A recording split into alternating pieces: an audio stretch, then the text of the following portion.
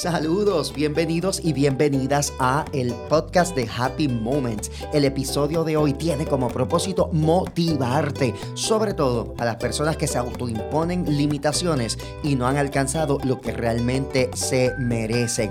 No te pierdas la narración de hoy porque te aseguro que te va a cambiar la vida. Escúchala hasta el final.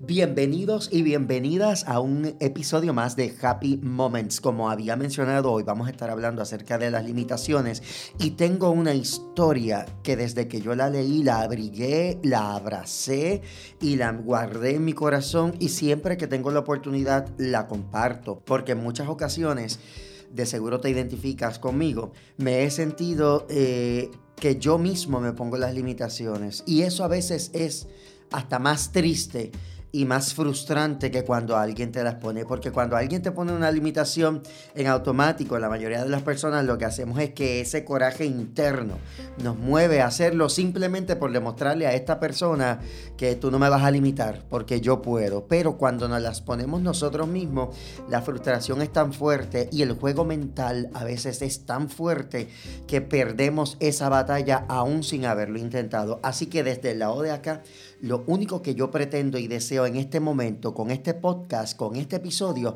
es dejarte saber y gritarte desde acá, dale que tú puedes, dale que yo voy a ti, yo confío plenamente en tu capacidad para alcanzar lo que desea tu corazón. Quiero compartir contigo rápidamente la definición de limitación. Es una circunstancia o condición de algo o de alguien que limita, impide o dificulta su desarrollo. Escucha bien estas citas que encontré. La mente es el límite. Mientras la mente pueda imaginar el hecho de que puedes hacer algo, puedes hacerlo siempre y cuando realmente lo creas al 100%. Arnold Schwarzenegger. El continuo esfuerzo, no la fuerza o la inteligencia, no. El continuo esfuerzo es la clave para mostrar todo tu potencial. Winston Churchill. No duermas para descansar, duerme para soñar, porque los sueños están para cumplirse. Walt Disney. Tu vida es demasiado grande, escucha bien, tu vida es demasiado grande para que la vivas a lo pequeño. Robin Sharma. Así que frases como esta, y si integro las que estamos acostumbrados muchos de nosotros a escuchar en la Biblia, todo lo puedo en Cristo que me fortalece. Y hay historias maravillosas que nos llenan del entusiasmo y la fe que necesitamos para entender y reconocer que cada uno de nosotros puede superar los límites que nos hayamos puesto. Quiero contarte la historia de Michael Stone. Desde que yo leí esta historia, realmente cambió mi vida y siempre que tengo la oportunidad de contarla, la narro en mis conferencias de motivación y demás, porque ciertamente nosotros necesitamos llenarnos y empoderarnos de historias de personas que han establecido una diferencia. Michael Stone era un adolescente que en aquel tiempo soñaba con convertirse en el campeón de las Olimpiadas Juveniles de salto a lo alto. Yo no sé si usted practicó algún deporte o practica algún deporte, pero cuando yo era joven o cuando yo estudiaba, yo no participaba ni siquiera en alando las sogas en los field days, ni haciendo la famosa carretilla, como decimos acá en Puerto Rico, en los eventos del field day. Es nada de eso. Sin embargo, ahora de adulto me ha dado con correr y por eso el concepto de Happy Fit. Y ya de adulto hemos hecho hasta el maratón de Chicago, porque todo tiene que ver con quitar los límites de tu mente. Olvídate de la medalla, olvídate de llegar. El simple hecho de saber que te preparaste, que te esforzaste, que decidiste hacer algo diferente para tu vida, que te levantaste a hacer una diferencia, que no todos se atreven, eso ya te hace un vencedor. Eso fue lo que ocurrió con Michael Stone. Michael Stone, siendo este niño que soñaba con convertirse en el campeón de salto a lo alto.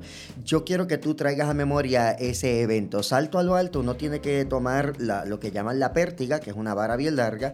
El atleta tiene que correr unos pies de distancia para entonces ingresar esa pértiga en un hueco que hay, donde le permite impulsarse, brincar y pasar por encima de otra vara que está sostenida por otros dos postes sin tocarla, sin tumbarla y caer al otro lado en un matre. Qué bueno que existe un matre al otro lado porque si no, no hubiera muchos atletas para este evento. Así que Michael Stone se preparó para competir en las Olimpiadas Juveniles con la visión y la intención y el sueño en su corazón de que se iba a convertir en el campeón en este evento. Narra la historia que el papá de Michael Stone, que era su entrenador, era un hombre riguroso. Él llegaba del trabajo, ya Michael estaba en su casa. Se supone que dentro del régimen para poder entrenar, ya Michael hubiese hecho sus tareas, hubiese merendado, hubiese descansado, y cuando su papá llegara era simplemente irse a practicar. Esta era la rutina de Michael varias veces en la semana. El papá lo entrenaba, llenaba toda su cabeza de las técnicas, lo ayudaba a hacer ejercicios de fortalecimiento, de actividad física, mientras que su mamá, y qué bueno que existen las mujeres, qué bueno que existen las madres con visión. La mamá de Michael, aparte de encargarse de su nutrición para que todo estuviera en orden, en las noches siempre le leía historias y cuentos de cómo las aves planeaban en el aire, cómo las aves volaban, cuál era la estrategia que utilizaba para que cuando su hijo estuviera en el aire recordara que él también podía volar así como hacían las aves. Así que Michael tenía un equipo ganador. Por eso es tan importante, y yo siempre recalco, que los mentores y los maestros que nosotros podemos tener durante la vida son tan esenciales, porque vamos a tener gente que nos digan: vete por aquí, no te metas por allá, hazlo de esta manera. Y muchas veces estos mentores nos dan la información que a veces no queremos escuchar, pero que es la correcta. Así que la mamá y el papá de Michael eran sus mentores, eran sus entrenadores. Para hacerte la historia corta, llega el día de la competencia. Michael llevaba meses practicando, llevaba meses que estaba trabajando con su papá y su mamá. Ese día había mucha gente que iba a ser testigo de ese evento de Michael.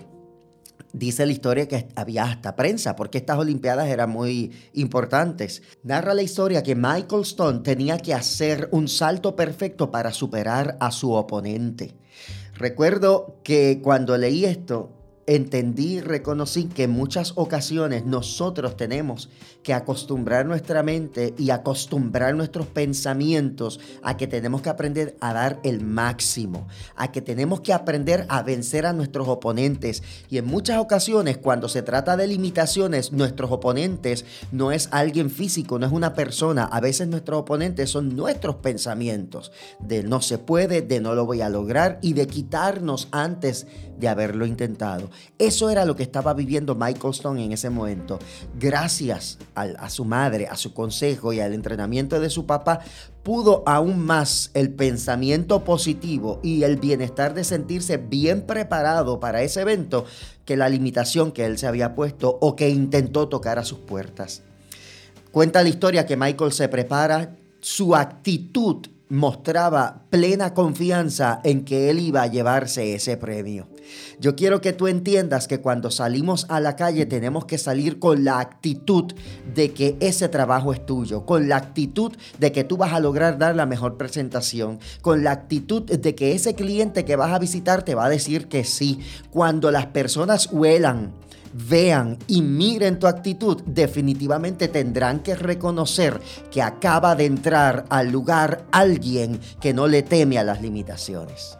Michael Stone, con esta certeza de que iba a ganar, comienza su trayectoria dando aquellos pasos con firmeza y con convicción de que él iba a ejecutar de manera positiva.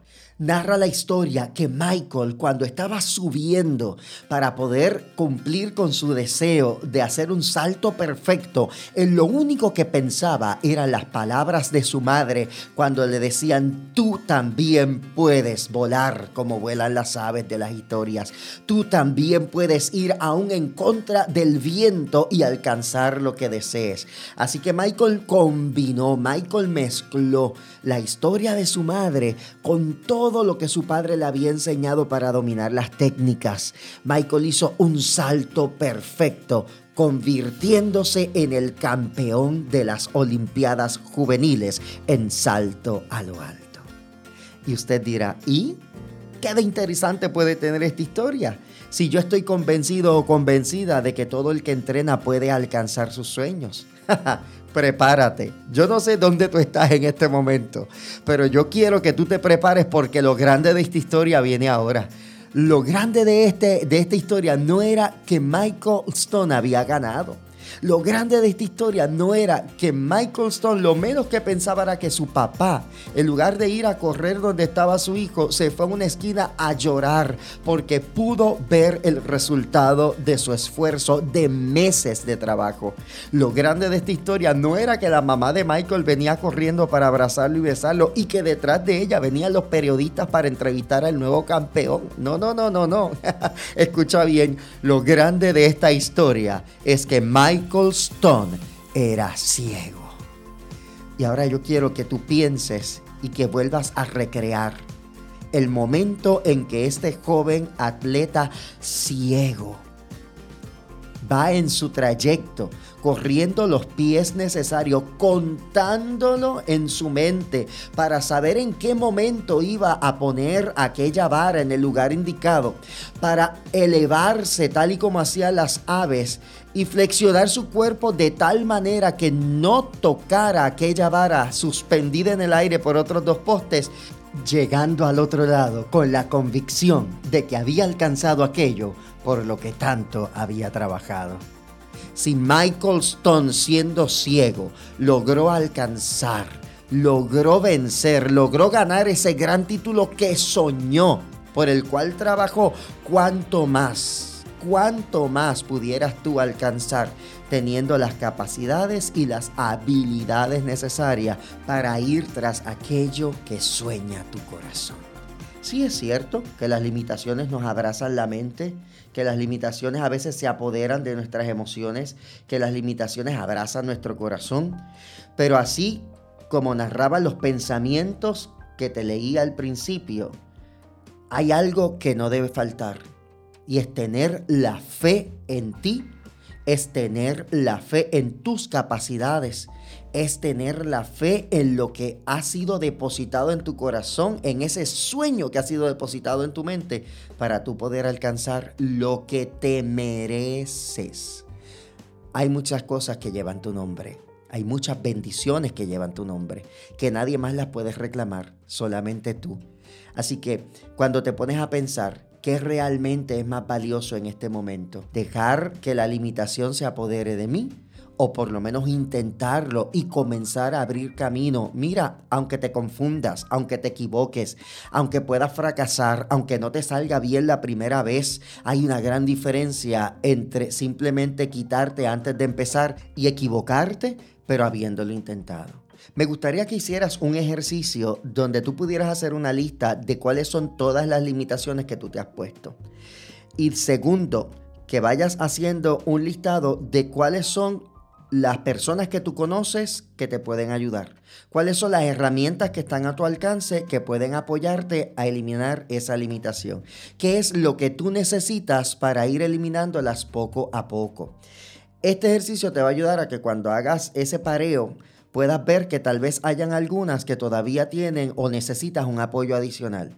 Entonces, si no lo tienes a la mano, haz otra lista de qué tú necesitas para poder obtener ese apoyo adicional y alcanzar tu meta. Cuando vayas depurando todo, te vas a dar cuenta que ya tienes un plan, que ya tienes comenzado una estrategia, que ya tienes diseñado algunos objetivos para poder alcanzar lo que tú quieres. Y ya lo próximo es, si tú no lo puedes alcanzar, busca a alguien que te pueda ayudar. Siempre hay gente dispuesta y disponible a ayudarnos a alcanzar los sueños. Siempre habrá alguien. Ojo, te vas a sorprender. Hay veces y hay muchas ocasiones en que esa persona no necesariamente es ni la que duerme a tu lado, ni la que está bajo tu mismo techo. No significa que no te amen, simplemente que están en su propósito de vida. A veces las personas que están dispuestas a ayudarnos son las que están fuera de ese círculo. Descúbrelas, búscalas, haz un research, haz una investigación, pero no te quedes sin cumplir cada uno de tus sueños. Espero que esta reflexión te haya gustado. Recuerda que siempre tienes la oportunidad de salir adelante y de vencer cada limitación que se presente en tu corazón. Soy Amaury Oyola y solo deseo que tengas un buen viaje hacia lo que te mereces.